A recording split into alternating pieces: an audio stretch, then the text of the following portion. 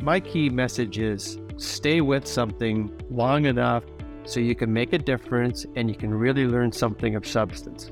It's business karma. You're going to get something from it and you're going to give something back. And both are important, but you need to stay a good period of time to make that happen. Hi, welcome back. I'm Jim Wilson, and this is NGB Ideas, a podcast about the personal journey of leaders, innovators, and disruptors in Canada's life sciences community. Our guest this week is Geoff Evans, who is president of Eurofins CDMO Alphora in Mississauga, Ontario. Geoff started his career in the life sciences sector, but he moved to industrial products and then rebounded back to a small research lab that eventually grew into one of Canada's foremost contract development and manufacturing organizations. I hope you enjoy our conversation. If you're not aware, this podcast is part of Next Great Big Ideas, Canada's Life Sciences Innovation Summit. NGBI is an in-person speakers event taking place in Hamilton on the first Monday in October.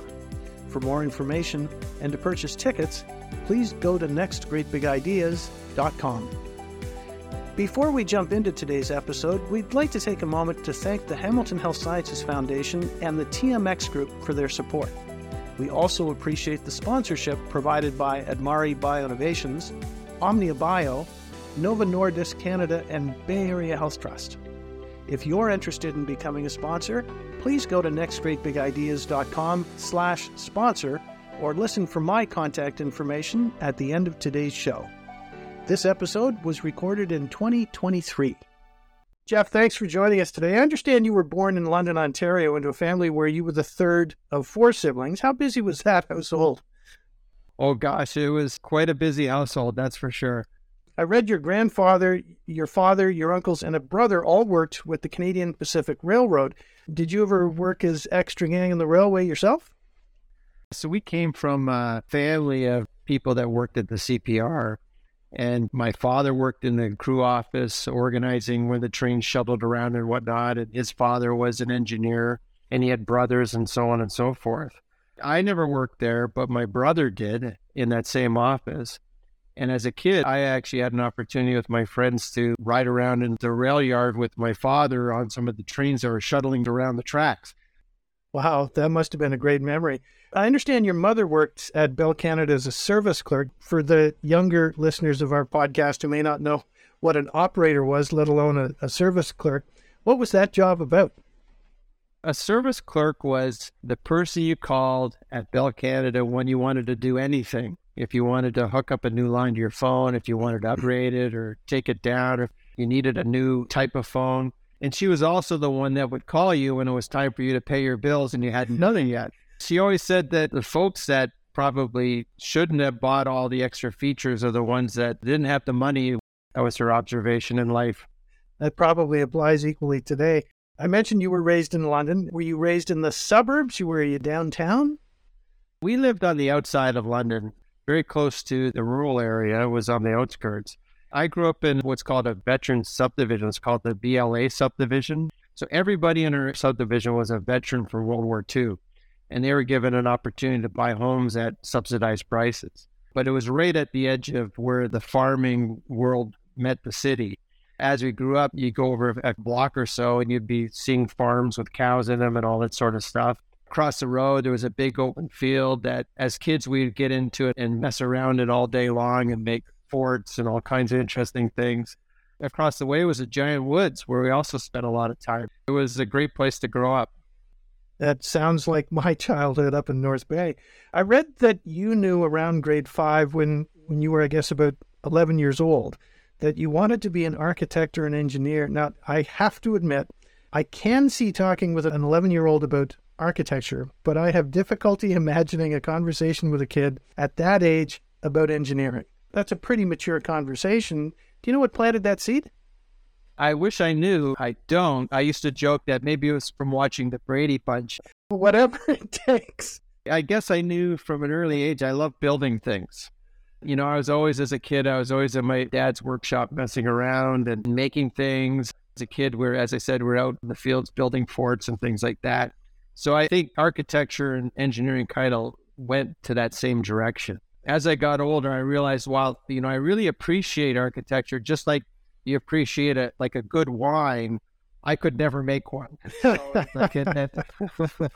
I didn't think I had the skills for that, and that's how I ended up going into the engineering side. In grade 5, you were thinking this. Yeah, it started in grade 5. It really did. When I got into high school, as early as grade 9, I was taking drafting courses. I was taking machine shop for about 3-4 years. It was all to kind of head down that road. Somehow I kind of had a path that I figured out at an early age. Well, good for you. I was sorry to learn that your father passed away when you were 13 years old. That must have been an incredibly difficult time for both you and your family. Certainly it was. He had kidney failure. From an early age, he had high blood pressure issues that were probably related to some issue with his kidneys. And that continued through his adult life to the point where he needed a transplant, and then he passed away, sadly. I was 13 at the time, and my older brother was away at university. I was the one to take care of the house, all the maintenance and things like that. I suppose, if anything, it just probably made us all grow up a little faster and probably grow stronger and closer together as well. That must have been a key point in your life. Yeah, it was. One of the most things that really resonated with me was how kind everybody was. My dad, doctor, who oversaw his health in the transplant, they actually came to our house the night he died, him and a nurse. When does that happen, right? He even invited us to his farm later on, at the whole family, and we were surrounded by extremely nice and helpful people during that time, which certainly helped. I understand you had a teacher in high school who was perhaps more than a bit of a fan of the co-op program at a certain university in Waterloo. Could you tell us a bit about him? I was taking grade 13 courses in grade 12. He was one of the teachers. It was functions, which is one of those math courses I don't want to repeat. He really espoused how important co-op was and how great Waterloo was. I took it to heart. I hadn't thought much about where I wanted to go up to that point. And then I understood what I needed to do to get into Waterloo. So I basically really bored down to make that happen. In high school, were you playing sports? Were you a member of any clubs? I did some cross-country sports during my high school. I didn't really participate too much actively in sports and whatnot. There were clubs during high school. I spent a lot of time with my friends playing road hockey and things like that, but not so much on the organized sports side in high school. Yeah, you had your hands full at home. For our younger listeners who are unaware, there used to be a grade 13 in Ontario, and you decided to go to the University of Waterloo. You also had to decide what engineering discipline you wanted to pursue before getting there. That's a pretty important decision that would affect your life's path. How much thought did you put into that decision? Well, that's the funny part. I put a lot of thought into engineering and architecture, but when the crunch came down, I had to choose. For Waterloo, you have to choose your discipline before you even get into the course. Unlike other engineering schools where you can go the first year and then choose. So I really based on where I thought the market was, and there was a heavy activity in the oil and gas sector in Canada at the time. And I thought, well, that seems to be where the market is. I think I'll go into that area. But I have to say, I really had no concept of what chemical engineering was.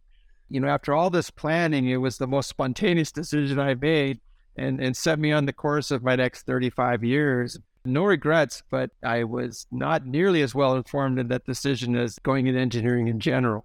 So was it a case of eeny, meeny, miny, moe?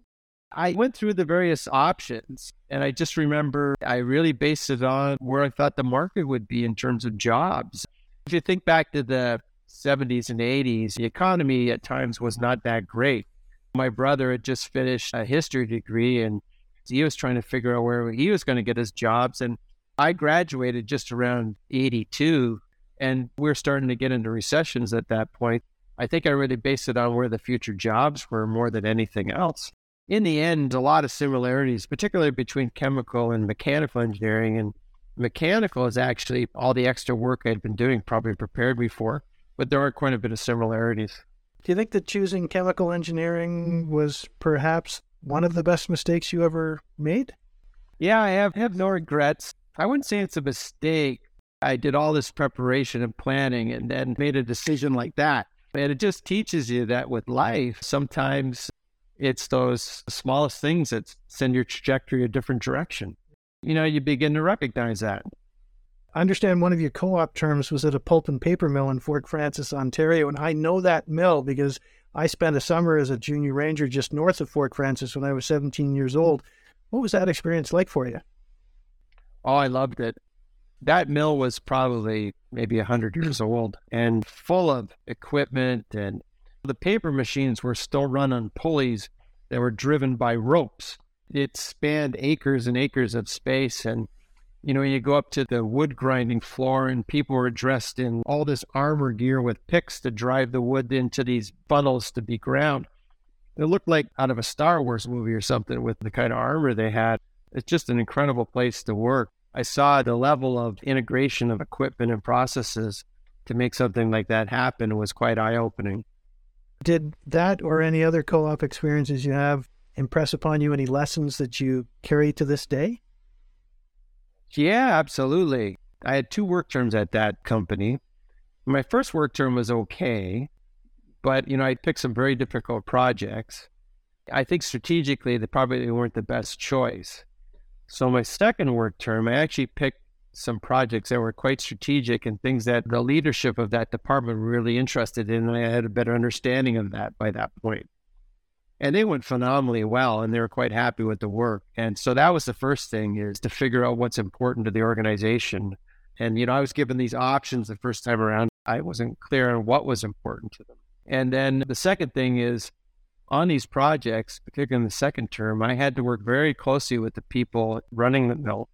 I learned how to work across the organization, from everybody that was running a paper machine to the people maintaining it, to my bosses and managers to run certain projects. I just learned how to work across an organization to get something done.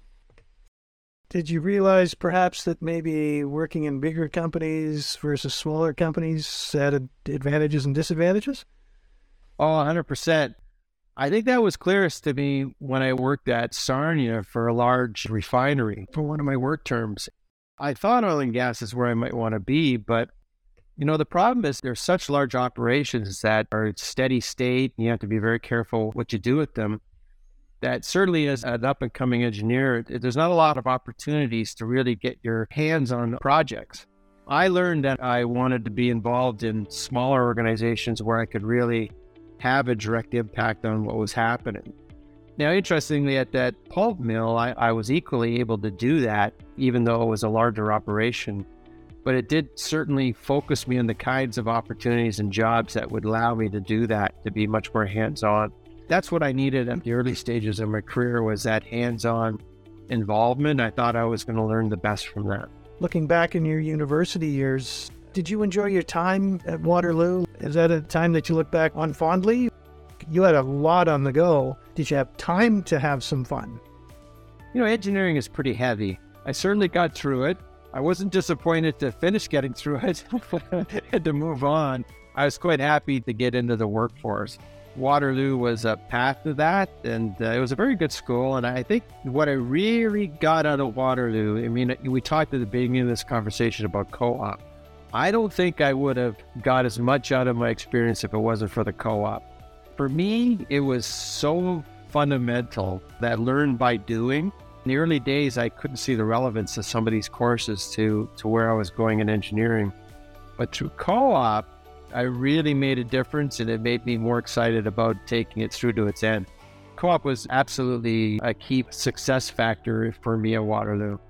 So before we jump into your professional career, I'd like to take a moment to talk about your family, if I may.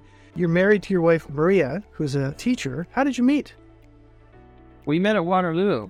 We were both in a history course. We were on a project together. It was about 5 or 6 other people. We met on that project. We didn't start seeing each other until about a term or 2 later, but that's how we met originally. Oh, that's cool. And you have 2 daughters. Yes. They're 22 and 25, and one's at UBC and the other one's at Waterloo. One's doing nutrition at UBC, and the older one is doing her master's in biochemistry. They're well on their way. I always joke that they're becoming little units of economic production. I have a 12-year-old son who's going on 32. Is there any advice you can give me? Just support them. Yeah, I found with our girls, we wanted to always encourage them that they could do whatever they want, but you didn't want to be too enthusiastic that it turns them off. They have to make those decisions themselves, right? And likewise, you don't want to appear to be uninterested in what they're doing. So it's a careful balance, but ultimately, I think you just got to allow them to make their decisions and support them as best you can.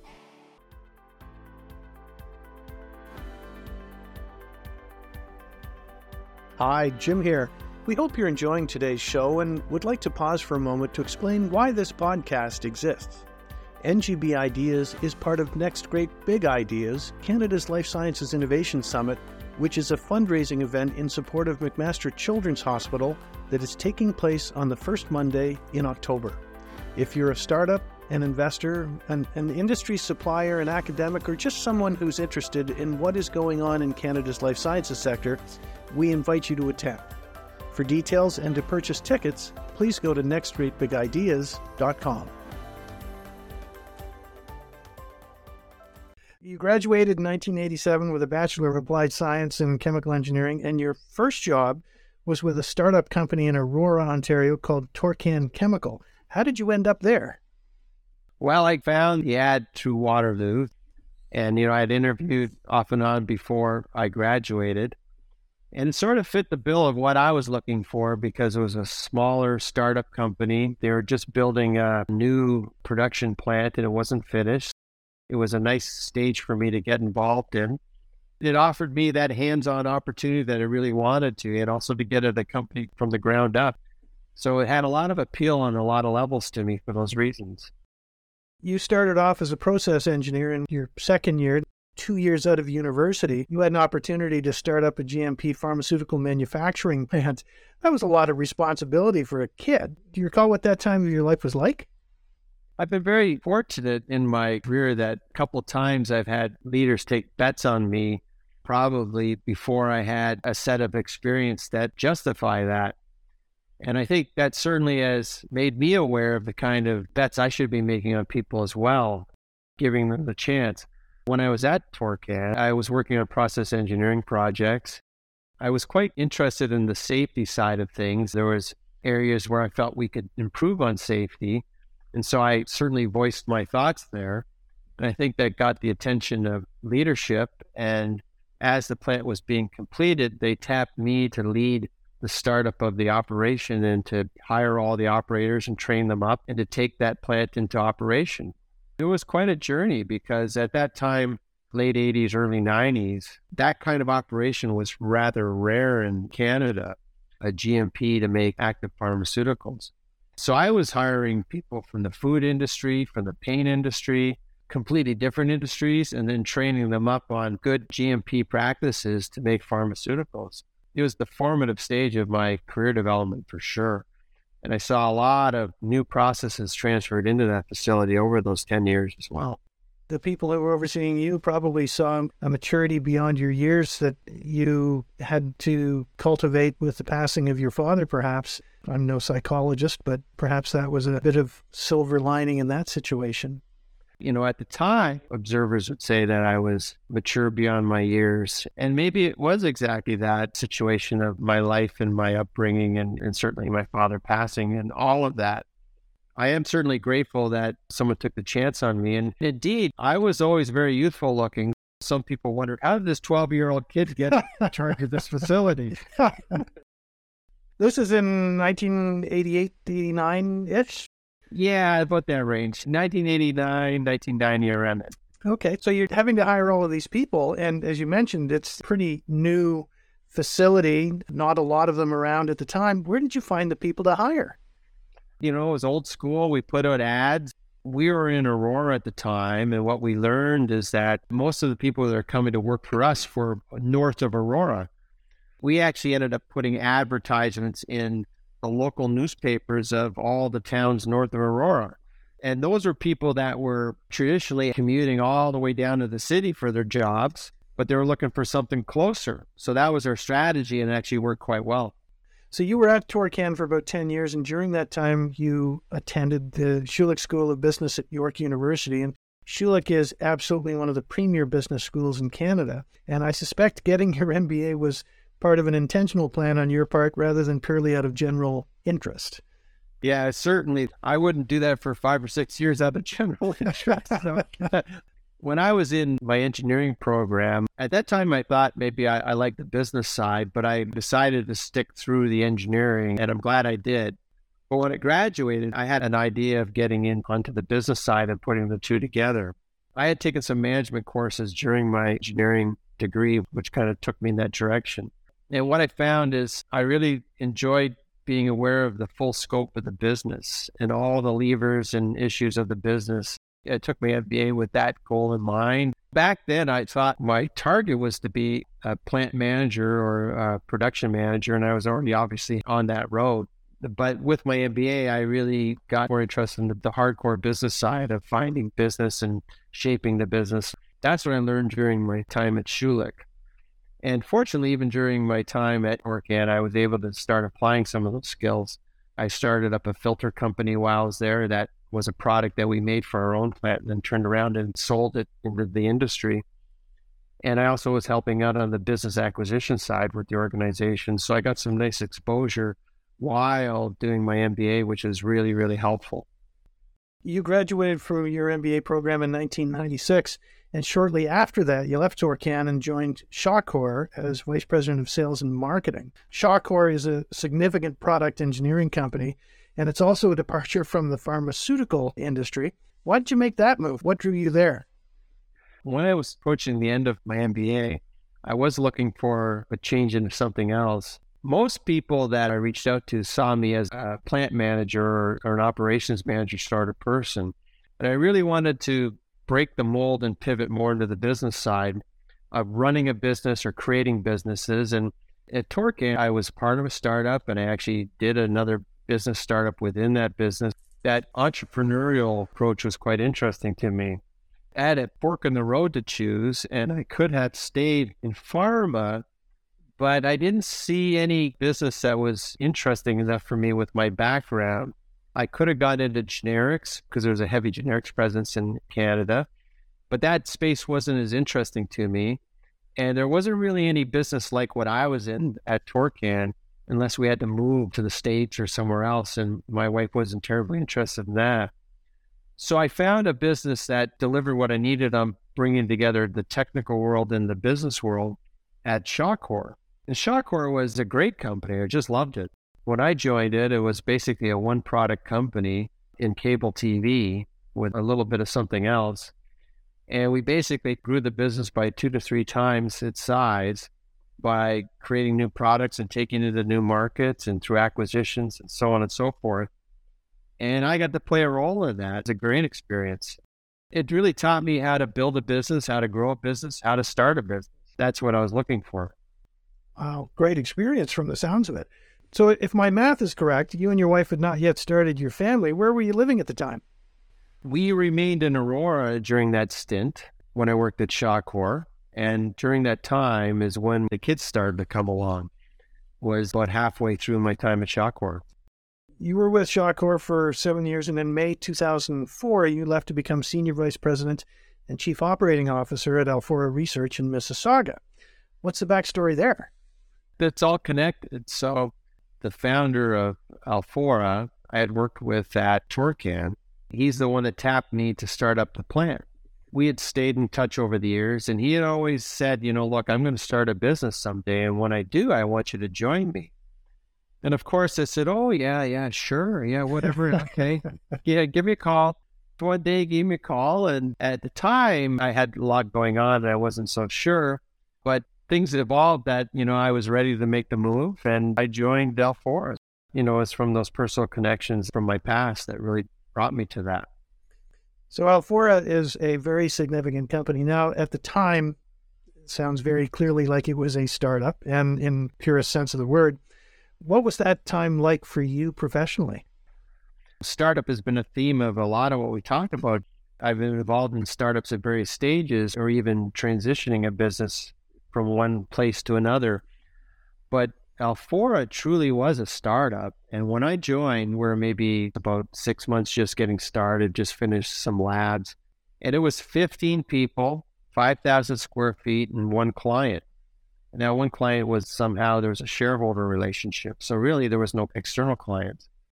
And my role was really to bring together both the operational experience of my past, but also all this newfound business experience I had in creating businesses in new markets and building them up. I put it all together. In the early days, I was both building out the operational capabilities and hiring up the team. But at the same time, I was a salesperson. I was flying out to San Francisco and San Diego and places like that, basically carrying a bag and knocking on doors and trying to sell the business. I was the only salesperson for the first 5 to 7 years to help grow the business. So was it a case of, it's Tuesday, I got to put my sales hat on, and Wednesday I got to put the other hat on kind of thing? Yeah, 100%. I had to learn to compartmentalize. Building a plant or putting in operations or putting in systems like how to track a project or all these kinds of things. It take a different kind of skill and focus than making 20 cold calls in a morning. And when it came to building the business, reaching out to people, I had to be completely in the zone. It's a different way of being. I really had to get myself into the zone before I reached out to these people. Otherwise, I wouldn't have the right talk. I wouldn't have the right connectability, all those kinds of things. And so I had to learn how to switch gears all the time. It was true cold calling too. I would just find people's names and reach out to them. And somehow some of them were nice enough to respond to me. And then I'd get a meeting and I'd go from there. And then I got smarter about how to meet these people without having to just cold call, and on it went. They were like two worlds and I had to break them up. Otherwise I couldn't keep track. I read with interest that one of the most important things you have learned in your career is how to get things done. What's the secret sauce? I had an epiphany moment very early in my career, about a year into my first job. I'll always remember it. I was leaving my office. It was like 6 or 7 o'clock at night. The corridor was dark. The lights were out. And one of my managers was coming out of his office at the exact same time. And he said, "Hey, Geoff, I see you're in the office all the time. You come early, you stay late. What are you doing? What are you getting done?" And then I told him some things, but I sat back and reflected, and I realized that as a young engineer, I was over-researching stuff and overthinking stuff, and I just had to move on. So the short answer to your question, Jim, is you have to make decisions on the information you have. And you got to be comfortable with that. Whenever you do that, you have to have backup plan Bs, Cs, and Ds, that if it doesn't go the way you expect, this is how you can pivot. And I think that's what I learned. And to be comfortable with that and comfortable with ambiguity. And particularly as a startup or you're going into a new business area, they're fraught with ambiguity. You just got to be comfortable with that. And again, you're going to make decisions with a subset of the information you need. But if you do it in a way that doesn't overextend your risk, and you can always pivot if it doesn't work out. So set your priorities and don't get caught up in analysis paralysis. Yes, exactly. Alfora has, I think, about 135 staff at the moment, and you've got a new facility in Mississauga's Sheridan Research Park. This facility opened up during COVID-19, and dealing with that move at that time must have been a real treat. Yeah, it was. Today we're 210 people. During COVID, we actually had a number of building and expansion programs. Everything during COVID was a challenge, as it was for everybody. We built a new lab facility that was finished in mid to the end of 2022, and then we moved in by November of last year. Certainly from a construction perspective, we had really stay on top of it from timelines, supply chain, and costs. And on the supply chain side, we constantly had to pivot to alternatives. And our team did a great job of doing that. And we finished that project on time and our budget. And we moved in without any challenges. It went very well. Working under COVID was an incredible challenge. In the early days in 2020, our work is project-based in its development stage. We saw a lot of projects stop and be put on hold because of all the uncertainty. So certainly that was a challenge for us, and we had to work our way through that. But we did, and we certainly got on to better 2021s and 2022s as we worked our way through the pandemic. We'd like to pause for a moment and explain a bit about the purpose behind this podcast and the next Great Big Ideas Summit. Our goal is to raise awareness of the people in Canada's life sciences sector and to provide a platform to raise awareness of the research, but we have another goal, which is to raise awareness and financial support for McMaster Children's Hospital in Hamilton, Ontario. Known by many as Mac Kids and part of Hamilton Health Sciences, this hospital provides critical pediatric care to families in need within Grey, Wellington, Waterloo, Brant, Norfolk, Haldimand, and Niagara counties. If you are in a position to make a financial contribution and you're looking to support a worthy cause, we'd like to ask that you consider supporting McMaster Children's Hospital. For more information, please go to hamiltonhealth.ca/MacKids. That's MACKIDS. Thanks for listening. Let's get back to the show. One of my fondest memories of my early years in commercial real estate was a presentation of a major project in the financial core. We had the project manager in to the boardroom at the company I was working at the time, and the question came up, were we on time and on budget? He said, absolutely. We changed the timeline 3 times, so we changed the budget 5 times. For those who may not be familiar with your company, I'd appreciate you sharing with us what Eurofins CDMO Alphora is about. What do you and your team do exactly? Our business, first of all, we're a CDMO, a contract development manufacturing organization. We're hired or put into relationships with biotech and pharma companies to develop their processes and make materials that go into their clinical studies. And then ultimately, once they're successful, we could supply the manufactured material that goes into the market as well. Our focus is on classic drugs, like small molecule drugs that are made through chemical synthesis, and we develop those processes and develop all the analytical controls and carry them through each of those stages. Since we've been now part of Eurofins since 2017, we've expanded out from what that area, which is called API or active pharmaceutical ingredients, and we've added a capability in drug product formulation. So that's a new area for us, and that expands our business, as does solid state research is another area that we expanded our business. So in short, we have a lot of tools available to help biotech and pharma companies develop their new drugs and then to make those materials for the clinical and commercial needs. So who would your target clients be? There's a whole world of biotech companies out there that are like virtual startups who have found some substance, maybe it's an extract from a sponge or whatever, that they know is good for oncology or whatever. We would work with those kinds of companies. So it's biotechs and it's pharma companies, and we would help them with developing their pipelines. And geographically, how far afield would you grab your clients from? Our focus is predominantly North America. Most of our business is in the States. We do have clients in Asia and in Europe, but predominantly North America.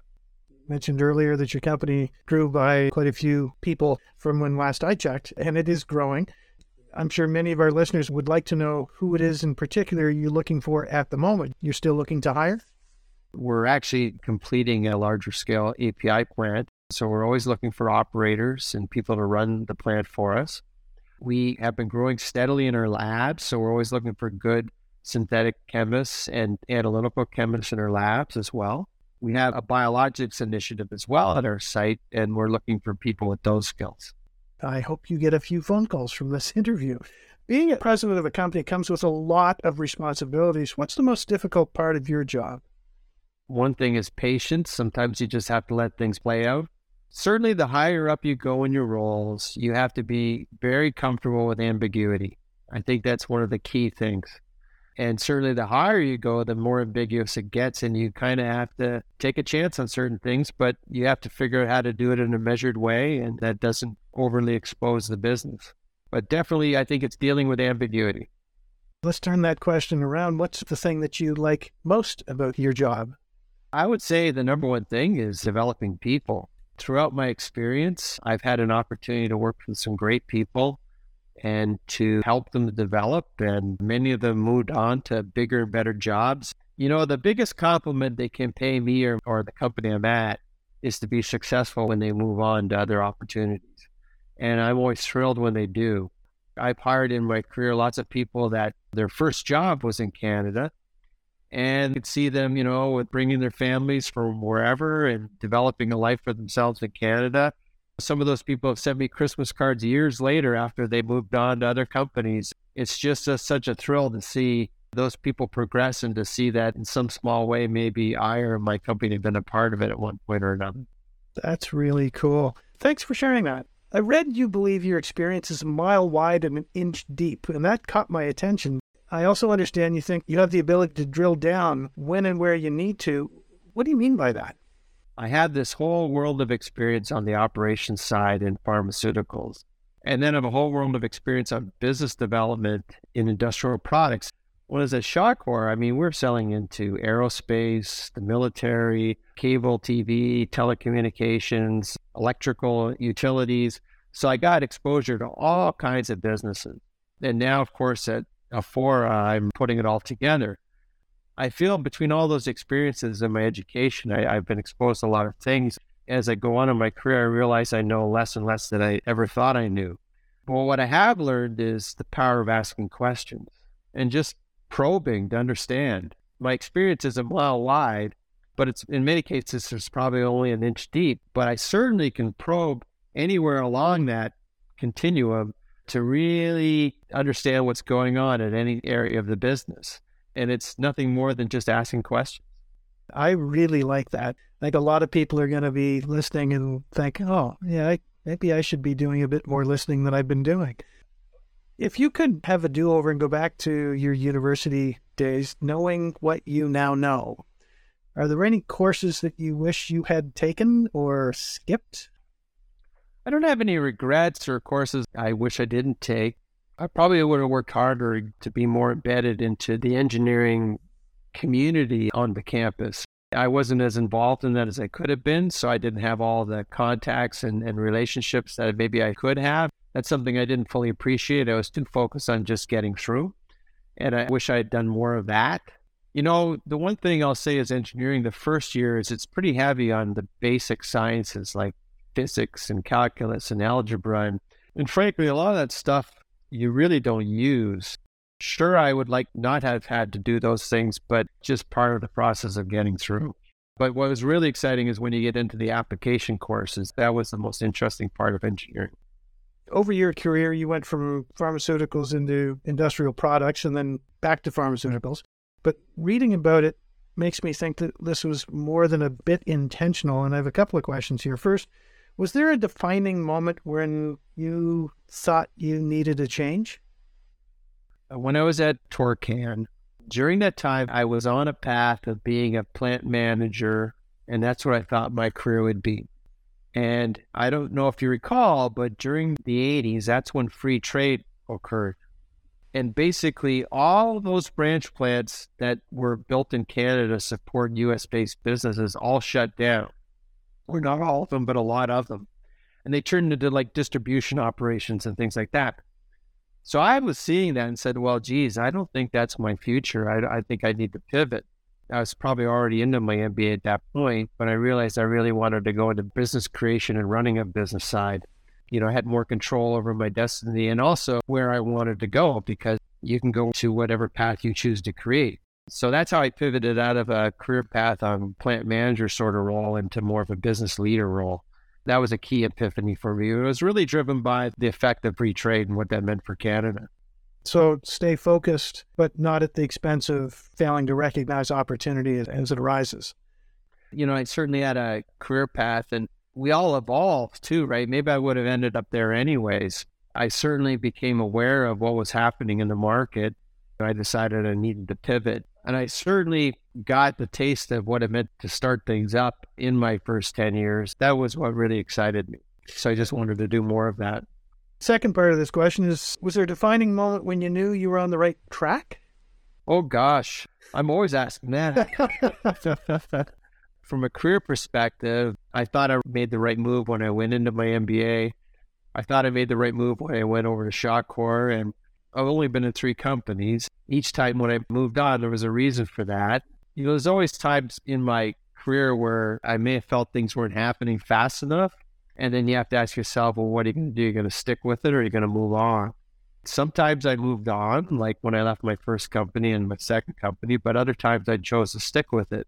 Frankly, I've only had 3 roles, so that's not very many to begin with. And I'm grateful I did, because too many people move on from their roles too quickly before they have really learned some deep understandings of what they're doing. And second of all, you need to give back. You need to make a difference at the company you're at. I always say you got to stay at least 5 years to actually learn something and make a contribution. So I always felt that even if I had the feeling I should move on, I always leaned toward just sticking with it and making a contribution. We all experience highs and lows in our careers. Are there any stories in particular that have taught you some hard lessons that have stayed with you? There's been plenty of highs and lows. I would say that organizational awareness is quite important. If you're working for an organization, you're doing a good job, you can't rely on that alone being enough. You need to be aware of what's important to the organization. And you need to ensure that people are aware that you're doing a good job. And I'm not talking about over promoting yourself. It's really important to manage up. And managing up, it helps you do a better job, but it also makes people you work for aware of what you're doing.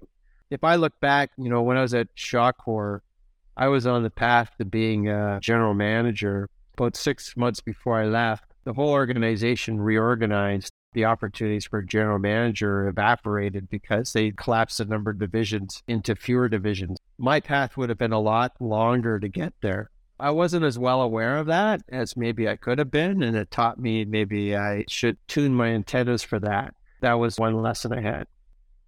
I also read you believe the emotional cost of leaving a company is much less than it used to be, and the decision to leave a company has also been tempered by the pandemic. That is an interesting comment. I'd appreciate you expanding on that if you could.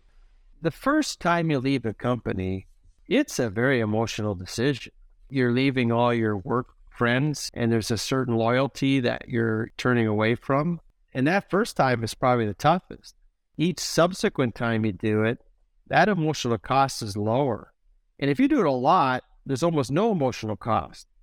Now, I think that there's a reason why there's an emotional cost, and there should be.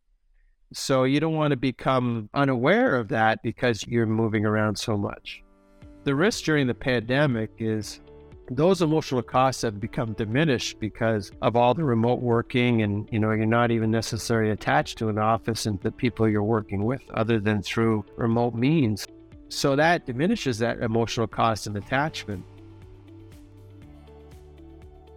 For a seasoned person with 20 plus years experience, it's probably less consequential, but for someone entering employment, entering their career, I am concerned that they may be ill-served in being immersed in a culture at the formative stage of their development.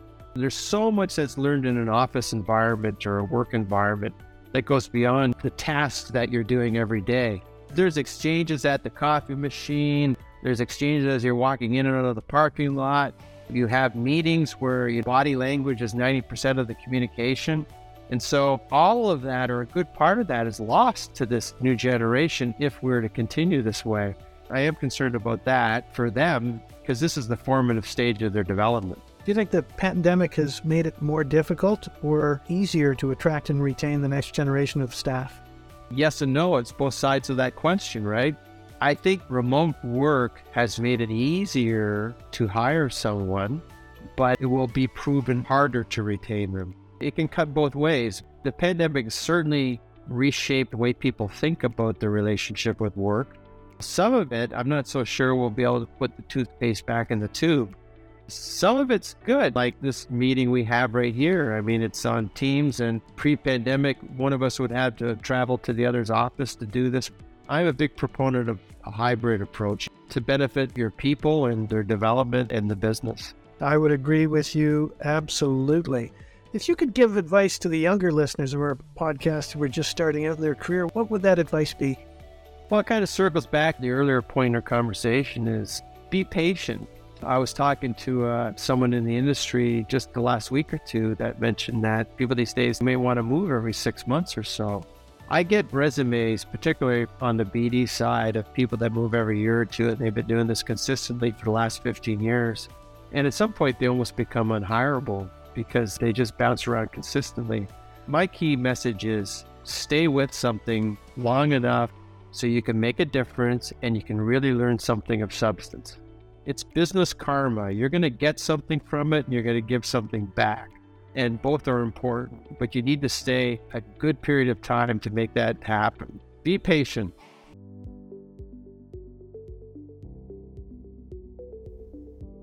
Hi, it's Jim.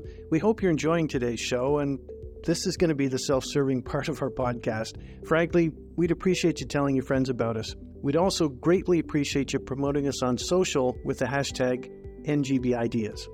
On a final note, please remember to click the follow button so you don't miss any future episodes. Let's get back to the show. You and your company have a front row seat to what is going on in the Ontario and Canadian life sciences community at the moment. I would appreciate your thoughts on where you think we are, where you think we're heading, and what we need to get there. First of all, the Canadian life science industry, its development for a long time lagged what was happening in the U.S. I would visit a company in the U.S., let's say a biotech startup, with a certain pipeline of products in their pipeline. And it would probably have 10 times the valuation of a company in Canada. And likewise, there'd be all kinds of life science buildings all over the place that were built by developers for like wet labs and biologic labs that I wasn't seeing in Canada. Now, I can say that, and I'm quite happy to say, this looks to be changing. And I think the pandemic was an accelerant for that. We're seeing a lot more building of wet labs in Canada. We're really good in Canada developing these incubators. But the problem is that these companies can't move from an incubator into the next stage because there is no next stage. And they can't build these labs themselves because they got to put their money into people and their technology rather than into some hard laboratory capital costs and equipment. So I'm seeing a lot more of these wet labs being built, which is really exciting. I'm also seeing a lot more investments in advanced technologies on the biologic side, which is also exciting. Certain parks and whatnot are being built out that look like the one in Hamilton that look rather exciting. So I think the future is definitely looking much more positive for the Canadian life science market. I'm quite excited about that. Likewise, come back to the personal side of our discussion. We all have a bucket list. And if you don't mind, I would appreciate knowing what's on your bucket list, sir. I play guitar. I like rock and roll and blues and all that kind of stuff. My bucket list is always to play in a band. I've always been too busy to do that, but that's what I'd like to do. I'd like that. I used to sing in a choir when I was a kid and sung in front of several thousand people.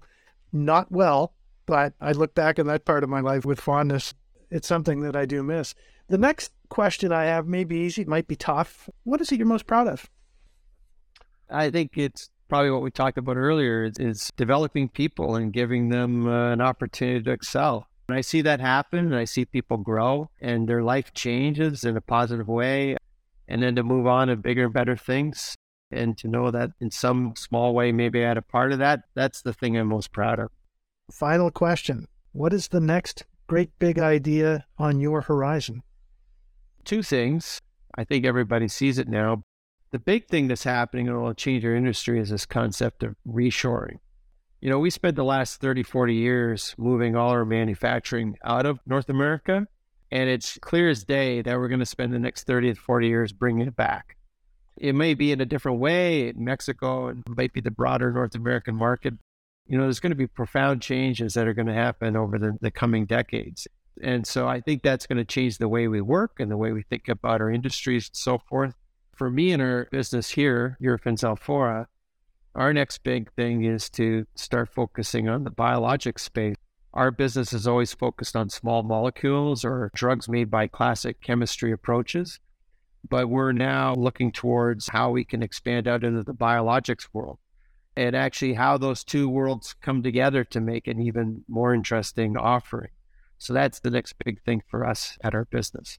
It sounds like an exciting time, and I look forward to reading more headlines about you and your team. And I really appreciate you taking the time today to join us. Thank you so much. Thank you. Thanks for the opportunity. This has been a real treat to do this with you.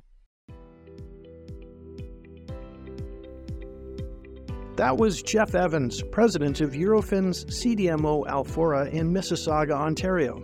To find out more, please go to eurofins.ca. That's EUROFINS.ca.